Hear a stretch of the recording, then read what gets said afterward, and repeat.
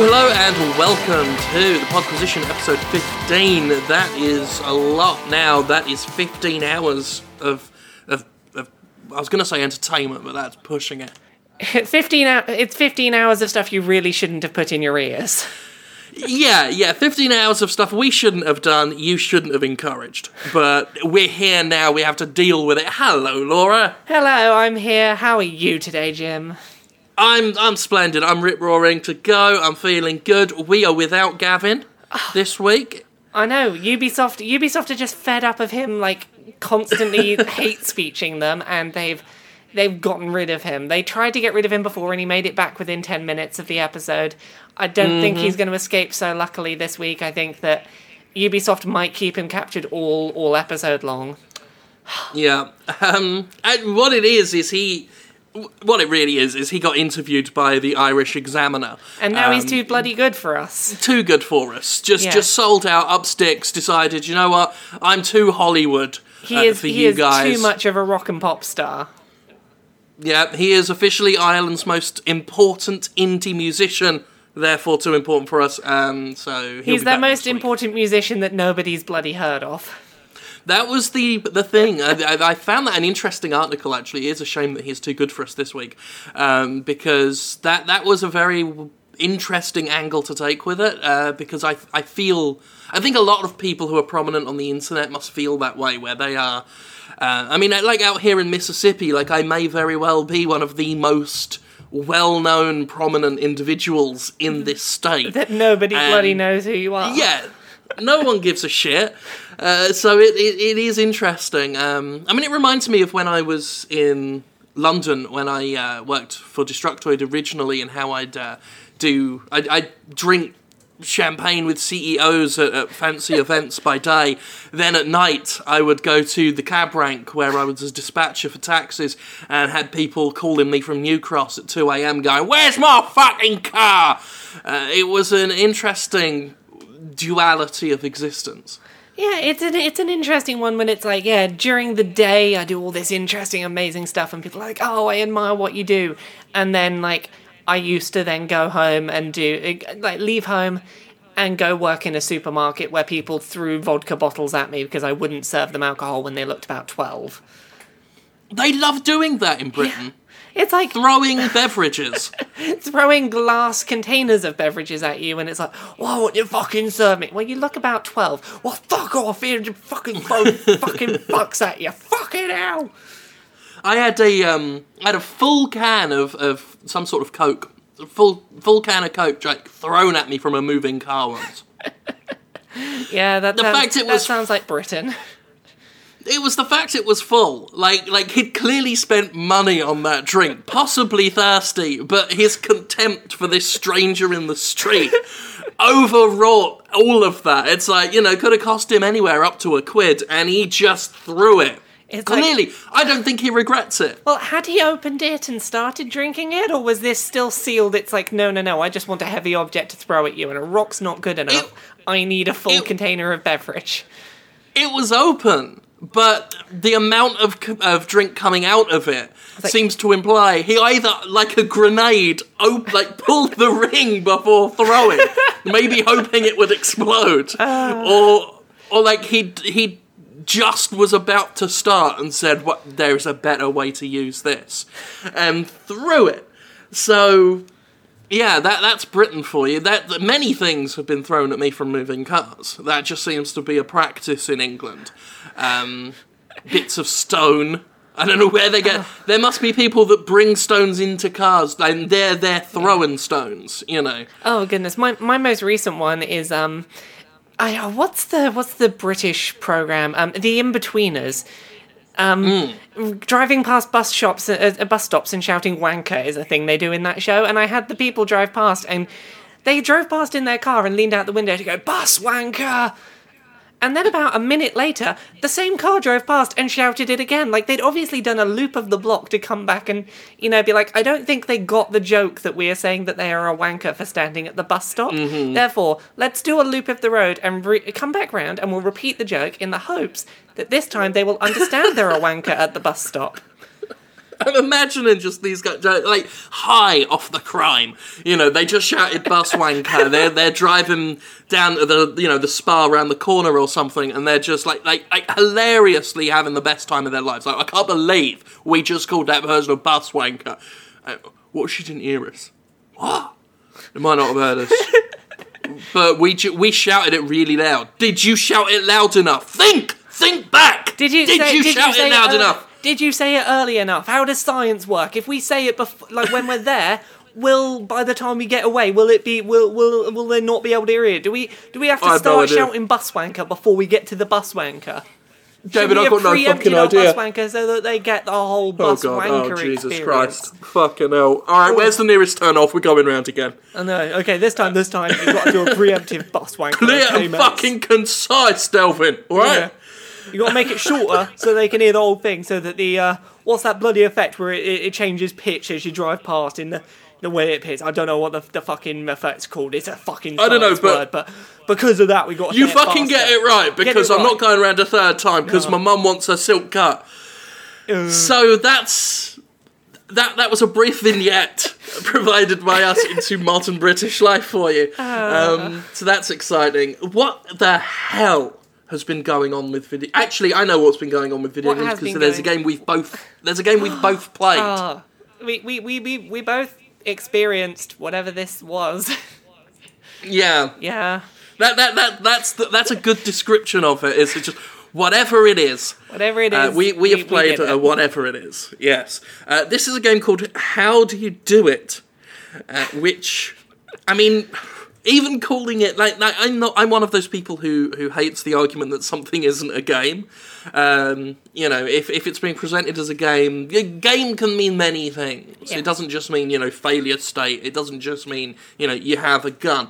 Well, to be fair, this did have a failure state.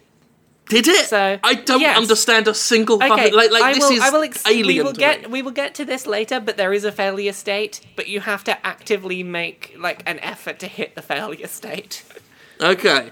Okay. So yeah, this is a video game in which you play a young girl who's probably 9 or 10? I think canonically she's 11. Okay, so around that the turn of the double digits and mm-hmm. Your mum's gone out to the shops or something. She gets in the car, and you look over to your toy chest, and there is a Barbie and a Ken, essentially. And it's like, I'm going to take the clothes off these dolls and try and work out what sex is. Yep. That's more or less, that's the premise. Again, I mean, if I'm understanding the whole how do you do it lore correctly, then... she's mimicking what she saw on Titanic? Yes, because they make reference to Jack and Rose, and sort of why was there smoke inside the car so that we couldn't see it? Smoke doesn't go inside cars, what's going on? Yeah, talking about hugs on the floor, and things like that. It's like, Mummy and Daddy like kissing a lot, I wonder if sex is like kissing. Yeah. A lot. And... yeah, it's you have controls where you can move your hands up, move your hands down, move them further apart from each other, move them closer to each other, and each of the dolls you can rotate. Rotate your dolls. And then you just kind of bash them together a bit and maybe do sex 100 and something times. We don't know. Yes, you do sex every time you bash the dolls together. You maybe do sex. You maybe do sex. You maybe do sex. You see, this is the complex algorithms buried deep within how do you do it that I'm just not understanding. Yeah. Well, it's interesting because it's it says at the end you maybe did sex however many times you hit them together, and if you stop to take to work it out, there are certain positions you can put these dolls in where the girl seems to be oh, this is a nice thing. And other ones where she's like, ugh, what are you doing? What's going on here? Don't want to do that with no men. Ugh. And then your mum comes home. And as long as the dolls aren't touching at the time that she comes home, you're fine. That's what happens, is you have to actively, I never failed it until I actively made an effort to push the dolls together and keep them pushed right up together until Mum came in. And then she's She gives you a stern look, and you look very, very embarrassed that she's seen you doing a sex. I see. But, so yeah, there is a failure state, Jim. Oh, don't go discrediting this as not a game. Yeah, I mean, I wasn't going to discredit it as that. I was going to say some games play very close to the line, and while I would never say a game isn't a game, some of them are just a bit harder to justify, and a bit harder to explain why. This is something that was made in a 48-hour game jam, and it shows because it is very light on interactivity. But I think what it got right was it gets the excitement and nervous tension of trying to work out what sex is. It nailed some of that. This sort of oh yeah, I'm working it. Oh no, I'm not doing anything. No one's looking. It seemed to get a bit of that right. I didn't find it that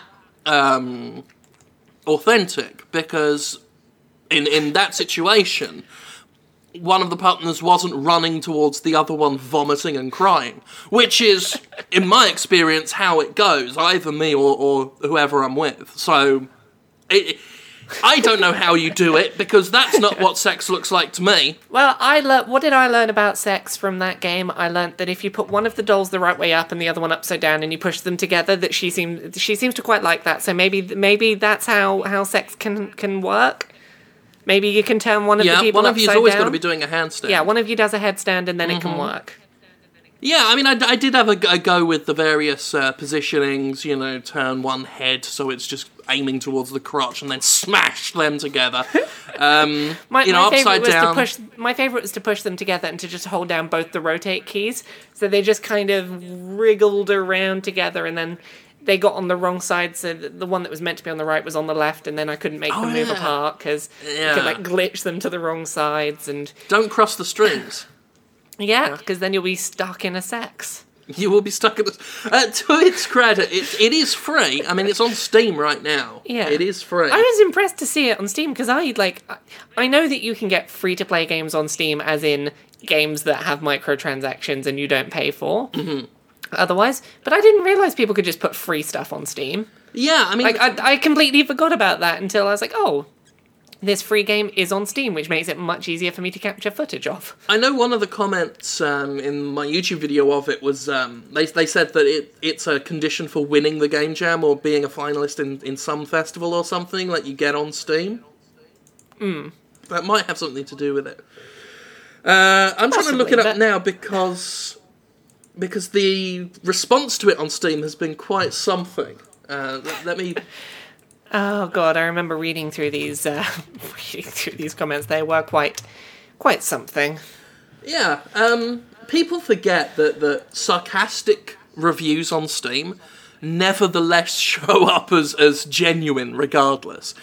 Which is why this game, it's actually got more dislikes on my gameplay series than any other one, I think. Which isn't much, because my like to dislike ratio is very weighted, I guess, because people come to my channel because they want to be there.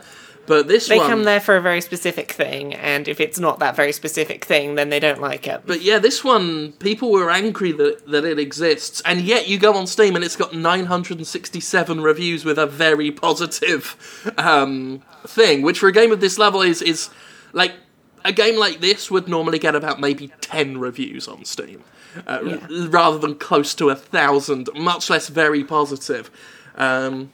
All of them seemingly sarcastic. Yeah. Well, it's either they're sarcastic or there's a lot of people that like the idea that it exists and are overlooking the potentially poor execution. Yeah. And being like, it's a game jam game. It can be bad. And it's like, no, don't give it credit just because it's a game jam game. It can still be a bad game. We got things like, one review says harder than Dark Souls 2. Recommended. All of them with tiny, like 0.1 hours on record. Except for this one. I think it's hard to put more than that into that game. Yeah. Although Noxia Eternia here has 83.8 hours on record. I think that might be one of the devs, though. I'm not sure. Who knows? Let's see. Acid Monkey says interracial gangbang DLC when. recommended. It's kind of like some of them are genuine. The classic I'm 12 years old, what is this? Recommended. Nikos 3242 still has more gameplay than the Order 1886, 10 out of 10. So yeah, there is... I think a lot of them are meant to be a joke, but I've pointed this out on other ones before, like when there's a good game that people are negatively reviewing with sarcasm. It's like, it will just show up as a negative review or a positive review. We talked about this, I think, last week. We talked about, Poe's Law? That yes. Any kind of sarcasm, if done well enough, is indistinguishable from the truth. And if you do a sarcastically bad or good review, if you do it well enough, people will think it's a sincere review on the opposite side. And the ratings show up the same. I actually explained this when I used to do another podcast, when I did the Dismal Jesters with Jonathan Holmes and Conrad Zimmerman. I had to explain to people that when you go on iTunes and give the game a joke negative review and give it 1 star... it's a 1-star review. Like Yes. It doesn't take... The cold, hard numbers don't take into account the context or the tone. You did just give us a 1-star... You did just slate us, whether you meant to or not. So it is... I always find that interesting. It's always worth remembering on Steam reviews or any other reviews, Amazon or whatever. The numbers you use, the stars or the thumbs up and down, they will register genuine. Sincerely, no matter what your motivation is. So always just think about that. I'm not saying don't do it. Yeah. Just think about what it is you want to do when you do it. Indeed. Also, I'm going to take a huge steaming side note here and go on talking about a different game. There is a game called Solarix. The developer sent me a code for it. It made me feel horrendously motion sick, more than any game has ever done so in the past. I told them. I got 6 tweets, 4 emails from the development team being like, have you gone into the command console and changed the field of view and the mouse sensitivity? I was like, I will try that down the line. Don't feel like putting more time into it right now. And since then, I have had a further 4 emails asking me when I'm going to play it again. Jesus. So, Solarix devs out there, I'm not your biggest fan right now. Yeah. There we go. I wanted to get that out on some kind of podcast. No, I'm not giving you a review right now because you're being pricks. Yeah, there is a fine line between good PR and just overwhelming someone, and I mean, bear in mind how many communications reviewers and other games media deal with all the time, whether you're covering games for YouTube or writing a review or whatever. You cannot be the special one. You cannot be the snowflake that gets extra attention, especially when, to make your games playable, you are making the player go into command consoles and things, which I've always had a big problem with. When the excuse, when the justification for something the game does wrong is you can fix it yourself if you go through all of these unnecessary steps. I instantly lose goodwill there, and I'm not going to go above and beyond for you, much less if you're, sending multiple tweets and emails at people. Don't do it. Yeah, it's like, hey, you gotta take it that, someone who, I took the time. I saw their email. I was like, okay, I will download this on Steam. I will give it a look. That's more than most emails to me. That's further than most of them get. I took a look at your game. It made me feel horrifically motion sick, and I said, I will give it another shot, but I have other things to do right now, and I'm not going to prioritize trying to work out why this made me feel like vomiting. Yeah. That's not the top of my... For your probably mediocre game, that is not the top of my priority list. Solarix. Yeah, Solarix. I'm going to keep an eye out for that one. Yeah, Solarix. It's... How do they describe Solarix? I feel bad kind of now that I'm bashing them on the thing I do that has a lot of people listening, but... They annoyed me today. Today I got, more tweets and more emails. I was just like, really? Solarix, a stealth horror game available in Q2 2015 on Steam. Oh dear. Influenced by classics such as System Shock 2 and the original Thief games, we hope it is something that will interest you. I'm looking at it now. So... Okay, I see. Yeah. So I emailed back being like, hey... I have a code already, the one that you gave me. I will get around to it at some point. And they were like, well, can you get someone else to cover it? And I'm like, no, I took the code. I'm the personal staff who's going to do it. And I'm sure as hell going to mention that it gave me horrible motion sickness on multiple attempts at playing it, which games don't generally do, and that you asked me to go into the command console to try and sort that. Interesting. That's gonna come up. I'm not gonna pass it to someone else and be like, we'll just pretend that never happened. Yeah, you don't gloss over... Kiss Limited. There Kiss is a name Limited. I remember. Okay, what did Kiss Limited do? Let's see. Yes. They have done such games as Black Bay Asylum, which is a top-down horror game that is... how do I best describe this? Incredibly offensive. I think that's the best way of describing that. They've done some. They actually have a few classics up as well. Nosferatu: The Wrath of Malachi is an old first-person old FPS horror game.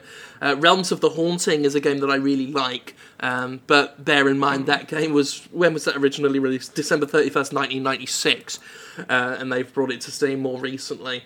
They are very much a hit and miss kind of thing. Well, here's the thing. I started this game off and I got literally 30 seconds into it before I had to go outside and get into a position where I could vomit if needed. Jesus.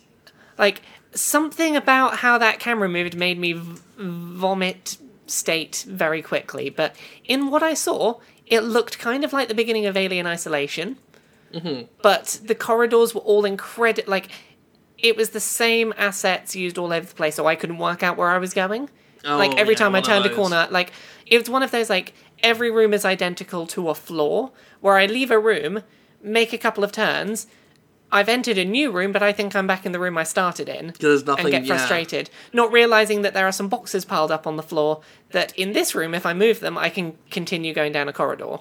Whereas I just glance in and I'm like, oh, okay, I'm back in the same room. I've obviously not gone the right way. Interesting. I'm going to keep an eye on this one, because, it certainly looks like the kind of game I cover on my YouTube channel. But I certainly covers bad games. I certainly won't be asking for an advance code. If I find out that people make themselves difficult to work with and start acting a bit entitled if they give you a review code, it's I'll get it on my own time. It's the number of times I was chased up to ask if I was going to cover it was well, I've told you on Twitter and email already. This will get covered. But you're going to have to wait until I can work out why it makes me want to throw up everywhere. Sure, yeah. It's you're going to have to bear in mind, not necessarily your fault, maybe I'm an outlier, but it happened, so you're going to have to wait a bit. Games... It's certainly not the only game that does that. I get that you want to try and make the thing immersive, but when you're wobbling shit around so much and all that kind of stuff, no, don't do it. I bet they wanted Oculus Rift support for this. There's something about games that wobble about and go really bad with the fucking first-person sicky stuff that makes them... I don't know, again, it might be that thing. It's we've made all these quote-unquote realistic camera animations. Yeah. If you put Oculus Rift on that will be really immersive. And it's no, it'll just knock me fucking sick, mate. Well, the shame is that, the assets themselves look really high quality, and there was some nice voice acting going on. Mm-hmm. There were some of the things that would make me look at a game and be like, yeah, this is a game I might keep playing. Oh well. Yeah. So that's my little rant at Solarix done. Well, that's good. Speaking of, horror games and Oculus Rifty things, VR is another thing that's in the news again. With the, what was it? I keep wanting to call it the Valve Vulva. Was it the Valve Vive? Vive? I think it's the Vive. The Vive. Which just makes me think it's full of, big mutant wasps. But the Vive is a thing. I'll be honest,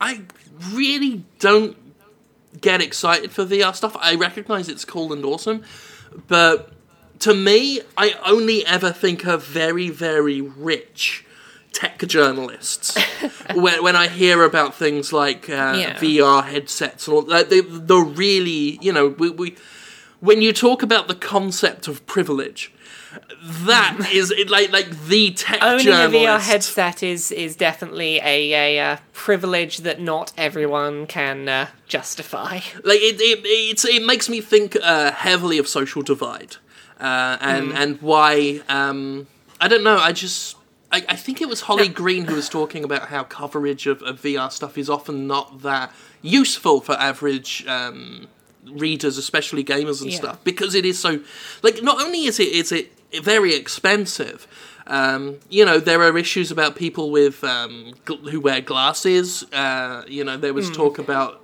like, Sony's Morpheus headset. No one's talked about whether you can wear glasses or shit with it. People who, like, I myself am a very regular migraine sufferer, so I certainly wouldn't want to use it extensively. There's just, and people who, have eye problems, there are all sorts of eye problems. It's a very prohibitive technology. And when when something's that prohibitive, when it's costly and it has, various medical issues involved with it, when the more and more an audience is shaved, like a potential audience gets shaved away with prohibitions, like, the less I want to cover it. Like, I've had no real reason to ever want to cover Oculus or Morpheus or stuff like that.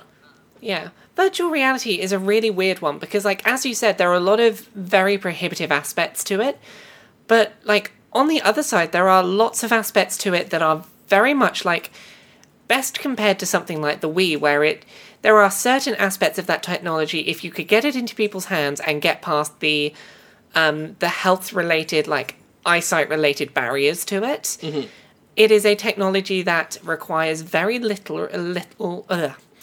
It's a technology that requires very little core literacy in terms of technology or video games to understand the utility of. Right, yeah. Like, you can stick that on a child up to an elderly person and they will understand how to look around in it and they will understand the appeal of virtual reality. It has a wide appeal and it's very it's very accessible as a piece of technology if it's already on your head. It's very understandable. It's very strange. Like, there are I've borrowed an Oculus Rift in the past for a couple of titles that I was covering, and there have been a couple of projects that I have played and I've really kind of, like, I know I can't afford to do it, but there's the little bit of me that would really love to have a VR headset just for these couple of experiences. Like, there is one game I played at Eurogamer last year that was made by the UK's National Film and Television School, which was called Pixel Rift. And it's all about you playing through this young girl's life, the various stages of her gaming life. And you've got an NES controller that's sort of hooked up to a computer and your virtual reality headset. And it knows that you're sat in a chair with your hands in front of you on a D-pad and 2 buttons. So it'll do things like... you might be sat in a classroom playing your Game Boy under the desk and keeping an eye on the teacher, trying to, like, make sure she doesn't see you playing it. And that worked really well. And there's also this game called Radial G, which I really like, that's a sort of F-Zero-esque game that uses virtual reality to great effect. But, like, despite my love of some of these experiences, these very specific experiences that I've very much enjoyed and have made me desire this technology, even if it's only... like, if I was given one, I would happily take it and I would use it sometimes. But it is not something I would purchase with a view to using extensively. It's a very strange one. Like, talking a bit more specifically about this Valve, Vive, whatever it is, their headset... I think theirs is an interesting... they've made some interesting decisions that could, like, if you are interested in virtual reality, could make them a front runner or at least secure them in the pack very solidly as in terms of how VR goes. Just because, A, it's being produced by the biggest video game digital distribution platform on PC. True. Which means that, like, there are a lot of ways that they can incentivize development pipelines for their VR headset over, say, Oculus. Like, if they were to say, okay, if you want the virtual reality badge on your game or a game's Steam page, it has to conform to these specific requirements, which conveniently match up with our headset rather than Oculus's. Yeah, they could. Like, that is true. Yeah. They have very advantageous things going in their favour. Also, the fact that they are the first of, like, the big 3 gaming virtual reality headsets to have said, we're going to have a consumer-level product to market in 2015. It's going to be this calendar year. Like, they're the first ones to nail down when the consumer product is coming. Yeah, that is important.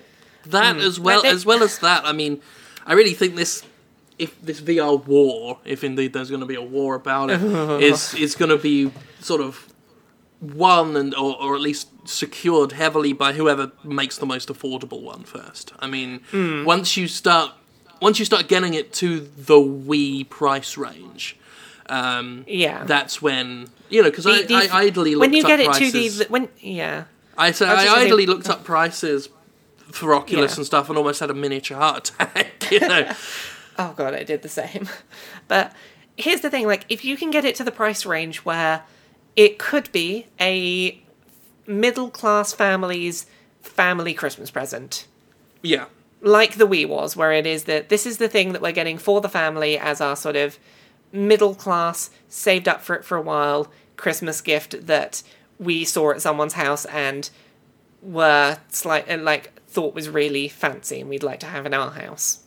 If you can get it to that sort of price range, that will be the company that it picks up. And I think, I don't know, of the 3, I think that Morpheus currently has the most ground to cover.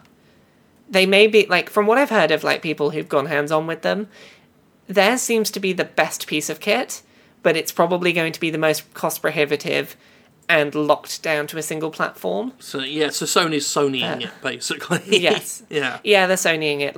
It's going to come down to HTC are very good at making good quality, fairly cheap, if needed, electronics and screens. Mm-hmm. And, they're already in the smartphone market, so they've got a lot of the components that would go into this already in manufacture. I guess it depends on who Facebook decides to go with as a manufacturer for Oculus, I guess. Yeah. When it goes mass market. Oh, that all got very serious for a second. Yeah, we were doing all business talk, like real people. Put on a virtual reality headset and jack off and you won't know if anyone's watching. Yeah. Fucking fucks. That's what it all comes... Talking of jacking off, now... Oh, that's a segue, okay. That's good. Talking of jacking off, Metal Gear Solid 5's special edition, there's no way I'm not going to at least try with that robot arm they've got. Yeah, it comes with a robotic arm, and yes, people are going to jack off using it, because who doesn't want to get jacked off by a robot? I'm going to give it a go. I mean, anybody with, if you're into Big Boss, if that's your thing, this is for you. Well, the big benefit to this is, unlike an actual robot, you don't have to fear this robotic arm malfunctioning, gripping tighter than it should, and moving faster than it should. Which is a nightmare of mine. Which, that is the horror scenario of robotic arms and masturbation, is the fear of, what if it grips on too tight and rips a penis off. Well, I mean, that's what the Terminator films are all about, right? It's what if the robot arm accidentally punches so hard that it punches through my vagina into my stomach? That's the Doomsday Skynet scenario there, is the vagina punch. And thankfully, this robotic arm is not connected to a computer, so it can't accidentally punch through your vagina into your brain. Thank the Lord the vajayjays are safe, at last. Yes. So that's a thing. So we've Hooray, we saved ourselves from seriousness. Metal Gear Solid 5 has got its date, was it 1st of September for consoles, and then the 15th for PC or something. Plus, unless it, no, of course it wouldn't. It couldn't get pushed back on PC. That never happens to big PC never games. at all. No, never. Now, like Watch Dogs, and unfortunately, an increasing amount of games. In order to fully understand the amount of shit coming out for Metal Gear Solid 5, you need a spreadsheet. The amount of pre-order bonuses and DLC packages and special edition shit that was announced today is... Like I said on Twitter earlier, like it's getting to the point where you're going to need ancient scrolls with prophecies daubed on them in blood in order to work out, like, the totality of all the shit that comes out for AAA games now. Sorry, I've just got really distracted. On one of my work email addresses, I've just been sent an email by Pornhub about viewing habits of elderly people and what old people search for on porn websites. This is an official press release from a porn website. I hope robot arm safe masturbatory instructions is part of it. Unfortunately not. Apparently Japan has the highest average age of pornography viewers at 41.1 years old, while India has the lowest at an average age of 30.3 years.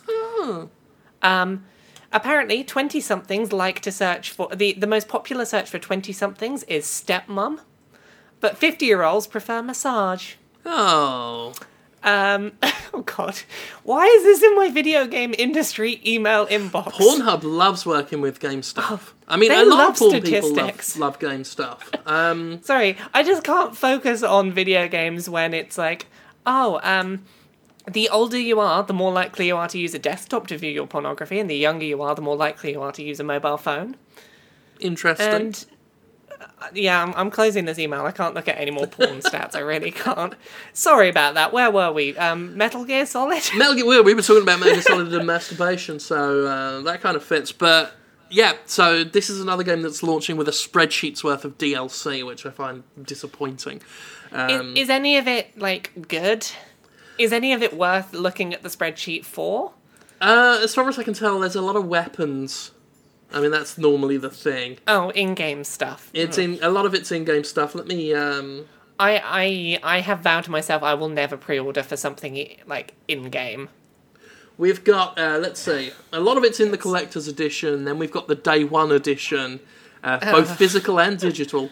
Ground Zeroes stuff, pre-order stuff, data transfer stuff from Ground Zeroes, the bundle DLC. We've got things like... Sorry, I'm having to talk away from the microphone a bit to read it because of the way my awful recording That's setup fine. is. I'm leaning away from the microphone so I can eat my prawn cocktail spirals. Lovely. Yeah. Let's see. The physical contents are half-scale replica of Snake's bionic arm, behind-the-scenes documentary and trailers, collectible steelbook, exclusive packaging, and a map. Ooh, helps to have a map. We've got the digital contents are a lot of weapon shit. Windurger S333 Combat Special, the Adam Scar Special, the Machine and Takish Pistol 5 Vice, the Rasp short-barreled shotgun in gold, personal ballistic shield in variety of colours, including olive drab, silver, white, and gold. Cardboard box, rocky terrain. Cardboard box, all-purpose dryland. Cardboard box, we've come to this. But we are now having in-game cardboard boxes. And of course the old, costumes, various fatigues, black ocelot, grey urban, blue urban, and all-purpose dryland. So there's a lot of fucking stuff to get with the Phantom Pain. Jesus. How are your prawn spirals, anyway? Okay. These are budget prawn spirals. So this is Bobby's big bag of spirals. They're twisted prawn cocktail flavour. 99p. How much of them do I get for my 99p? This is corner shop quality prawn spiral potato snacks. I get 80 grams. 80 grams in my big bag, which is more than your standard 30-gram bag of crisps by a considerable way. Yeah. 30% less fat than standard crisps, that's okay. So, here's the situation. These crisps have a good prawn cocktail flavour, but they're spiral crisps, and the flavour on them is only really any good if you can make a good bit of contact between your tongue and the flavouring before you swallow. Right, is the flavouring kind of in the ridges of the spirals? Yes, it's not on the outsides, but it's in the spiral. So the only way to get any kind of good flavour out of these is to pop it in your mouth, maneuver your tongue into the gap. Yeah, you gotta flick your tongue around in the gap. Use like the sides of your tongue to make it rotate in your mouth so you can like lick out all of the prawn cocktail, and then you eat the crisp. That's too much effort. I want to eat my food. I don't want to eat out my food. Yeah, this is the problem. It is a good prawn cocktail crisp when it's good, and like some of them have more prawn cocktail on them than others. It's not an even distribution throughout the bag. So sometimes in the bag, there'll be one where I won't have to tongue it. It will just be there ready to go. And others, it's like, if I want to get anything out of this crisp, it's going to take extensive tongue work. Good thing I'm so dexterous with my tongue, but that is a blessing for me, a curse for anyone who's not as dexterous as myself. That's it. Like, we're talking about prohibitive. Like, they worked out the cost issue, but you need tongue dex in order to enjoy it properly. So yeah, like I can enjoy Bobby's big bag of spirals, but not everyone is going to be able to get the same value for money as me, and even then, I'm not sure I want to go to this effort. Yeah, if this is some, free advice from the Podquisition to the listener, if you're going to enjoy Bobby's big bag of prawn spirals, consult a physician first. Get an appointment with your local GP, have your tongue checked out. I mean, it's something we all need to do every 5 or 6 years anyway, is have our tongue sort of checked for dexterity and strength. Particularly if, like me, you're one of the lady lovers, it's very, this is probably a very good test ground to find out, is my partner going to be pleased? Well, how much flavour am I getting out of these spirals? Exactly. It is a good cunnilingual aid. Again, doctors tend to recommend it. It's good for practice.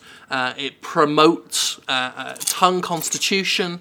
So Bobby's big bag of prawn spirals, not for everyone, but in the right situation.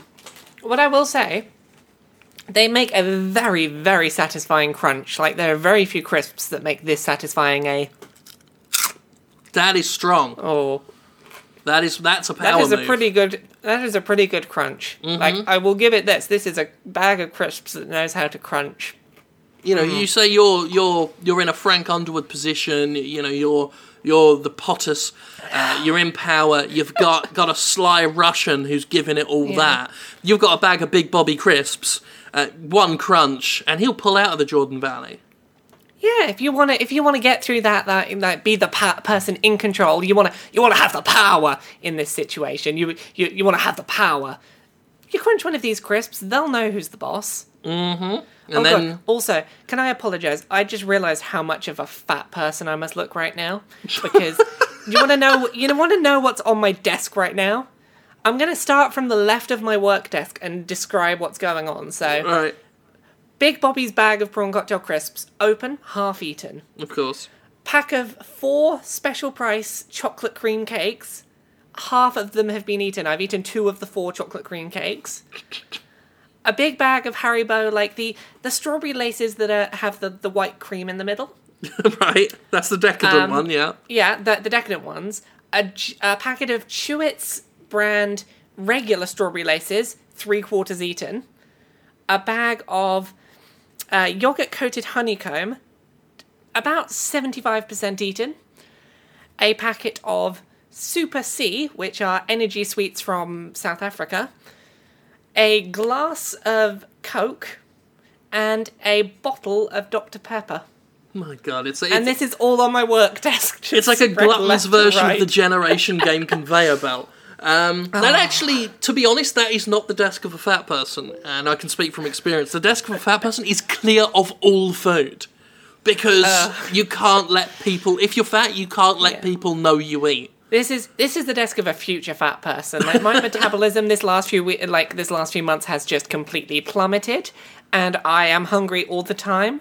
I forgot there's also a fizzer, which is another South African sweet, on my desk. Jesus. But yeah, this is like, I am constantly hungry now, and I'm just like, okay, I'm not fat yet, so I can still get away with all this food. Yeah, you haven't had, the shame's not kicked in yet. Yeah, so this is like, the stuff on this table is what's going to make me fat, but it hasn't made me fat yet, so I can sit here and it's be not smug. a problem. Yeah, it's not a problem.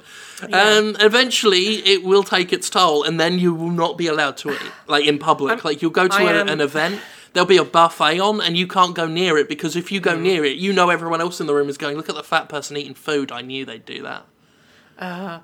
Yeah. This is like, I'm looking at this, and I can see that I'm eating my own grave right now. Oh, Podquisition news for Podquisition fans. Ooh.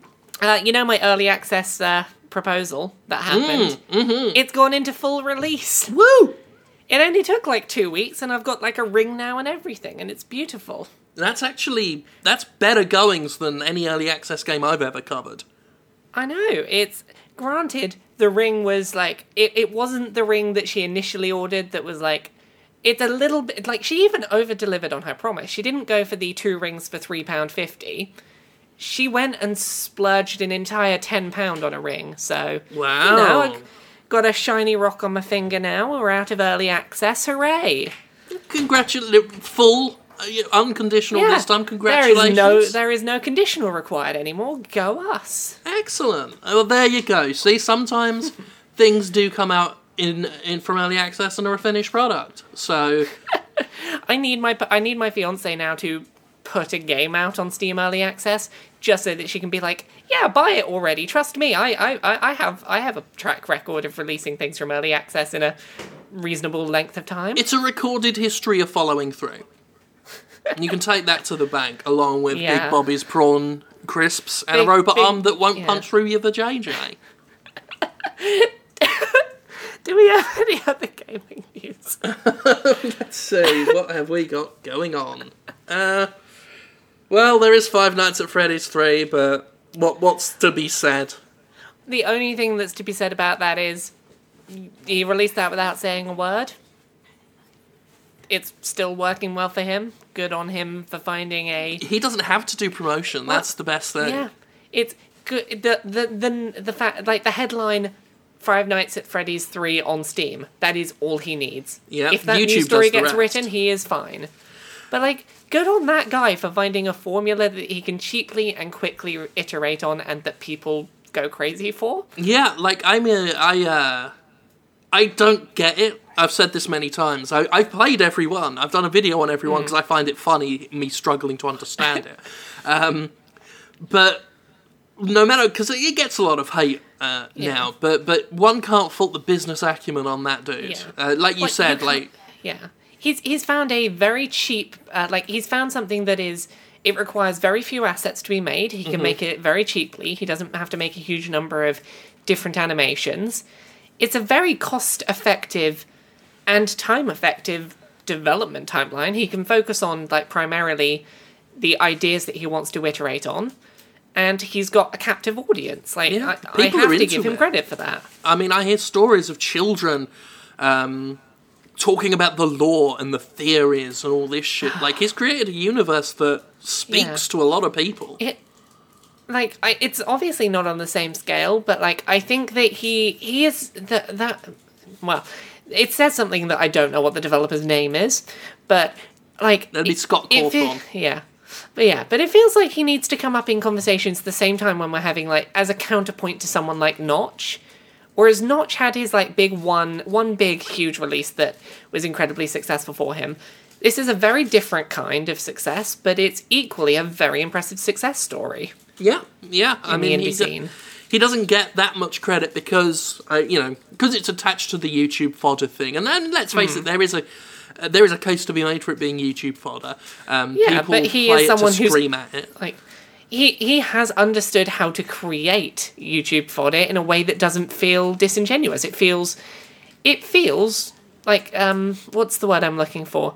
It feels honest and from the heart every time he makes something. There is a sincerity to it. Sincerity, that's it, yeah. It feels that. Every release feels sincere. It doesn't feel like cash grabs. Yeah, I mean, I've played, like, all 3 of them, and they all have different twists on the formula. He's not just releasing the same game with, different robots or whatever. Every single one has its own atmosphere and flavour. And I can't fault... Like I said, I don't fucking get it at all. But no, I mean, he stumbled on something. I don't know what it is, but he stumbled on something, and I have to give him props for that. Yeah. Oh, I have a thing that I want to talk about where someone fucked up this week. Ooh. So this is Sony of Japan specifically. Oh, yeah. So for about a month, Sony Japan was running a competition, and this was around the time that all those anniversary edition PS4s were all the rage, where it's like, oh yeah, it's the big thing, everyone wants one and no one can get them, and they sold out in 10 minutes and whatnot. And Sony Japan did a competition where they were giving away 4 of those consoles. And it was anyone who buys a PS3, Vita, or PS4 in this, like, between middle of December and middle of January gets entered into a prize draw, and 4 people will win an anniversary edition PS4. And they collected everyone's entries, and they picked out winners, and the day comes around for them to announce the winners, and they can't find the file on their computer, and it turns out they accidentally deleted the file, the single file, that had all of the entries and the selected winners. That is and bad. No one remembers who the winners were. So they're like, hey, sorry, 4 people won consoles and we don't know who they are. If you want, you can come on our website and give us your serial key and enter again. That is... But, like, how bad would you feel? Like, there are 4 people in Japan right now who won an anniversary edition PS4, did not get told they'd won it, did not win it, and they're going to get given to other people. Mm-hmm. And anyone who entered, like the anyone, paranoia that now must live with them forever. I didn't buy a PS3, Vita, or PS4 in Japan within that 1 month period, but I'm now paranoid that they've scammed me out of my anniversary edition PS4. Could be any one of us. It was my fucking system, Sony. Sony, why aren't you sending it to me? Why the fuck are you giving it to someone else just because you lost the list that says I won? The only way to fix this is to give everyone in the world one of those systems. Or, failing that, if that's too cost prohibitive, give 2 of them to me, 2 of them to Jim. That is a better system. Yeah, because, you know, you're still giving away 4 consoles, you're guaranteeing that the 2 very vocal people who might have won get one and are happy, and, like, no one else needs to know.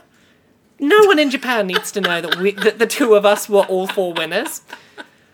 Like, just tell them you lost the winner list again. That's it, come on. Or make up some names, they'll never know. You know what side of the bread needs buttering, come on. Yeah, go on. If you send them to us, we will never say a bad word about Sony ever again. Because, you know, we can be bought for 2 PS4s. That's all it takes. Well, 2 PS4s each, and anniversary editions. If I'm going to put my career on the line like that, I need a bag of Bobby's big prawn twists thrown in as well, so... Sony, okay, go to the local corner shop and buy some prawn cocktail spirals of Bobby's variety. Yeah, though you'll know which one it is. Not the small bag, the 99p big bag. We're not being skimped on like a 30p bag here. Yeah, like you'll understand which bag it is. It's the one being bought by all the women with the strong jaws and eager tongues. So. Look after your friends, is what we're trying to say. Jim, do you know anything about this Ubisoft thing that happened this week? I don't. If it's not Ubisoft fucking up, then it's not on my radar. No, I saw the headline. They're making a game that fixes lazy eyes in kids. Don't know how it does it. Nah. Oh well. It's not a fuck up. If they'd fucked up in some way, I'd have read the article. They didn't fuck up that I'm aware of, so I didn't read the article. Yeah, give us a call when the kids go blind. Yeah, when it's like, oh no, it doesn't fix lazy eyes, it causes them. Mm-hmm. Then we'll talk Ubisoft. When the kids' eyes have like fallen out and they're just dangling out the sockets on the bit of string, then we'll care. It's fine. I've got a Google alert set up for that game now, so when everything starts to go wrong, I will be the first to know, and I will be emailing Jim at that very moment to be like, Jim, it happened. We have something to bash Ubisoft for. Thank fuck. Oh, God. Yes, please. It's good that it didn't do it this week. You know, if you can, Ubisoft, try and schedule your momentous fuck up, Tuesday afternoon. Just because then the next day we're here with Gavin and we can let him know because he needs to know. Do it a week when Gavin's not too much of a pop star to show up, because as we all know, no one loves having a go at Ubisoft more than Gavin. He's obsessed with it. Like, I tell him to calm down. I'm like, look, I don't appreciate a lot of what they do, Gav, but calm down. Oh, God. What was that question we had? Oh, we had one question that was decent-ish on Twitter. Who had the okay question on Twitter? Was it Tim Ballantyne? Tim Ballantyne wants to ask us on Twitter, what's the hardest thing that me and Jim have ever had to write and see published? Do you have an answer for this, Jim? I knew about this question in advance. I should have thought about it in advance. You were too busy coming up with all this intellectual thought about Big Bobby's spirals. Yeah. You had a lot on your mind. I can't blame you for being distracted. There are several reviews, I think, that I've certainly not liked writing. I know that Aliens Colonial Marines was a particularly heartbreaking situation for me as someone who'd been looking forward to the game that much, and then I had to sort of tear it apart. Whether it was hard or not, I'm not sure, because as much as I hated doing it, there was also a lot of vindication there, because the game was just... had been misrepresented so much by the devs. Yeah. I guess it's like the difference between emotionally difficult to write and, as a writer, difficult to write. Because I think they're two very separate things. Like, I found it very hard emotionally to write my review of Gat Out of Hell, because I've been such a big proponent of Saints Row 4. To see Gat Out of Hell be such a disappointment was... that was very difficult to do. Mm-hmm. But equally, that was a very easy review to write from an editorial standpoint, because it did so many things wrong that it made it very easy to write. Like, I guess the hardest reviews to write from a writer standpoint are always the ones where they're so painfully middle of the road. Mm-hmm. The 5 out of 10 reviews, they're the ones I always find the most technically difficult to write. Yeah. Or more recently, I did a review for Resident Evil Revelations 2, Episode 2. And I think I maybe managed to get over 500 words written and then stopped. And even that was a struggle. Is Episode 2 already out? Oh, yeah. Oh, God, that shows how little attention... I played Episode 1, and with its whole, like, there's a skeleton inside of you style ending...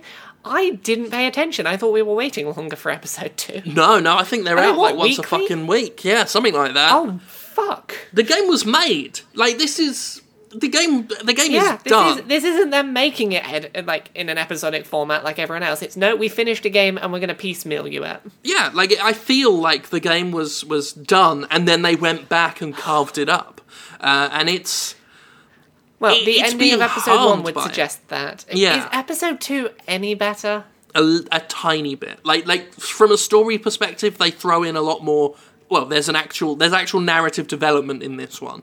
There are a couple of video game with some narrative development. Oh yeah, there are a couple of boss fights, but that's about it. Like all of the problems with the first one are still evidenced, and I'm beginning to think that the episodic format is actively harming the game because Episode 1, I was in no doubt that it was going to harm the game. Yeah, like you got less than 2 hours of story apiece, and rather than an episodic game that's actually structured to be an episode with each one with its own beginning, middle, and end, and a cliffhanger to keep you hooked, there's none of that sense of pacing with these. Yeah. So you get to the end of an episode, your interest in it resets, and the next game you've got to rebuild it, and by the time you're at peak interest, it stops, and you lose all that investment again. So it's actually just ruining the pacing.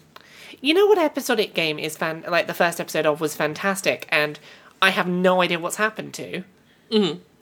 Tales from the Borderlands. Feels like we've been waiting for fucking ever for that. That was... Yeah, I mean, that was... Didn't that come out before the first episode of Game of Thrones, and then the second one's already out for that? I think it did come out after the first episode of Game of Thrones, but it feels like it came out first. Let me check my reviews. They came out, like, within a week of each other. But they were very close together, yeah. Yeah, it feels like we've been waiting a very long time for something I was very excited for.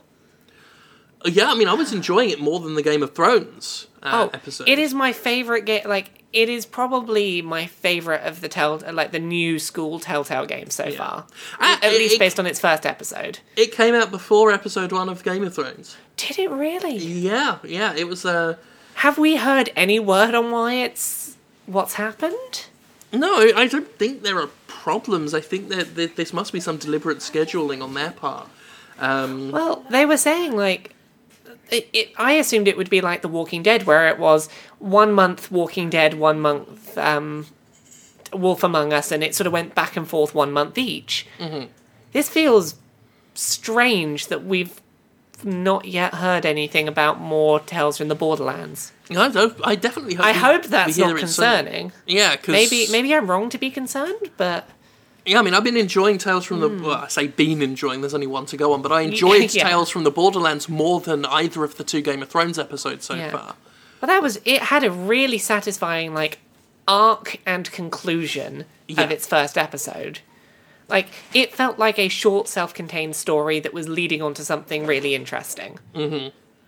And which is how episodic games should be, Capcom. Yes. And the length of that gap is really killing my ability to be excited in it right now. Yeah, they need to. Because I keep thinking about it and being like, when's it coming? Okay, well, there we are. That's a good episode. That's all in the bag now. Yeah, we did all right without Gavin. Yeah, see, Gavin, we don't need you. Yeah, please come back though. No, we do. Without you, this show's going to go rapidly downhill, Gavin. Oh yeah. There is only so long we can make cunnilingus jokes about crisps. Mm-hmm. And even then, we've probably done too much already. But if people, I don't think we have done too much, but I think that 4 or 5 episodes from now, we might do too much. That is true. And don't rest assured, if we're left to our own devices, that is what's going to happen. Just all the time. We'll get desperate and rely on, 2 jokes that we repeat over and over. But... then it might become like old shows that you were involved in. Oh, that's... Oh, I said a mean thing. I'm sorry, Jim. Why don't you go and join Gavin? But Jim... Right. Okay, now that you've been officially fired from the podcast, people might want to know where else they can see you. Where can they go see yo fired ass? I could go find my fired ass on Laura K Buzz on Twitter and Patreon. No, I should probably do that in an actual way where I'm going to self-promote. Fuck it, I'm not making jokes at self-promotion time. Absolutely. I'm on Twitter at Laura K Buzz. Let you behind the curtain there, I wasn't actually crying. You can also back me on Patreon at patreon.com/Laura K Buzz, which just went over $1,000 a month. Woo! Nice. Yeah. And then just follow me on Twitter, you'll find all my bollocks there. Absolutely. And the same goes for me. I've got a Twitter and a Patreon and all that shit. Patreon.com/Gymquisition. That's what keeps all the Gymquisition stuff going. And otherwise, I'm at youtube.com/Jim Sterling and at Jim Sterling on Twitter, and that's that. We will be back next week. Gavin should be back with us, and we will do another podcast probably. Yeah, that sounds like a good... Yeah, let's do that. We'll meet again and do it again. Why not? Why not? Also, fucking hell, next episode we're going to have been doing this bollocks for 4 months. That's fucking scary. I hate it. Oh, fuck. Anyway, talk to you later. Yeah. Bye. Bye. Ah.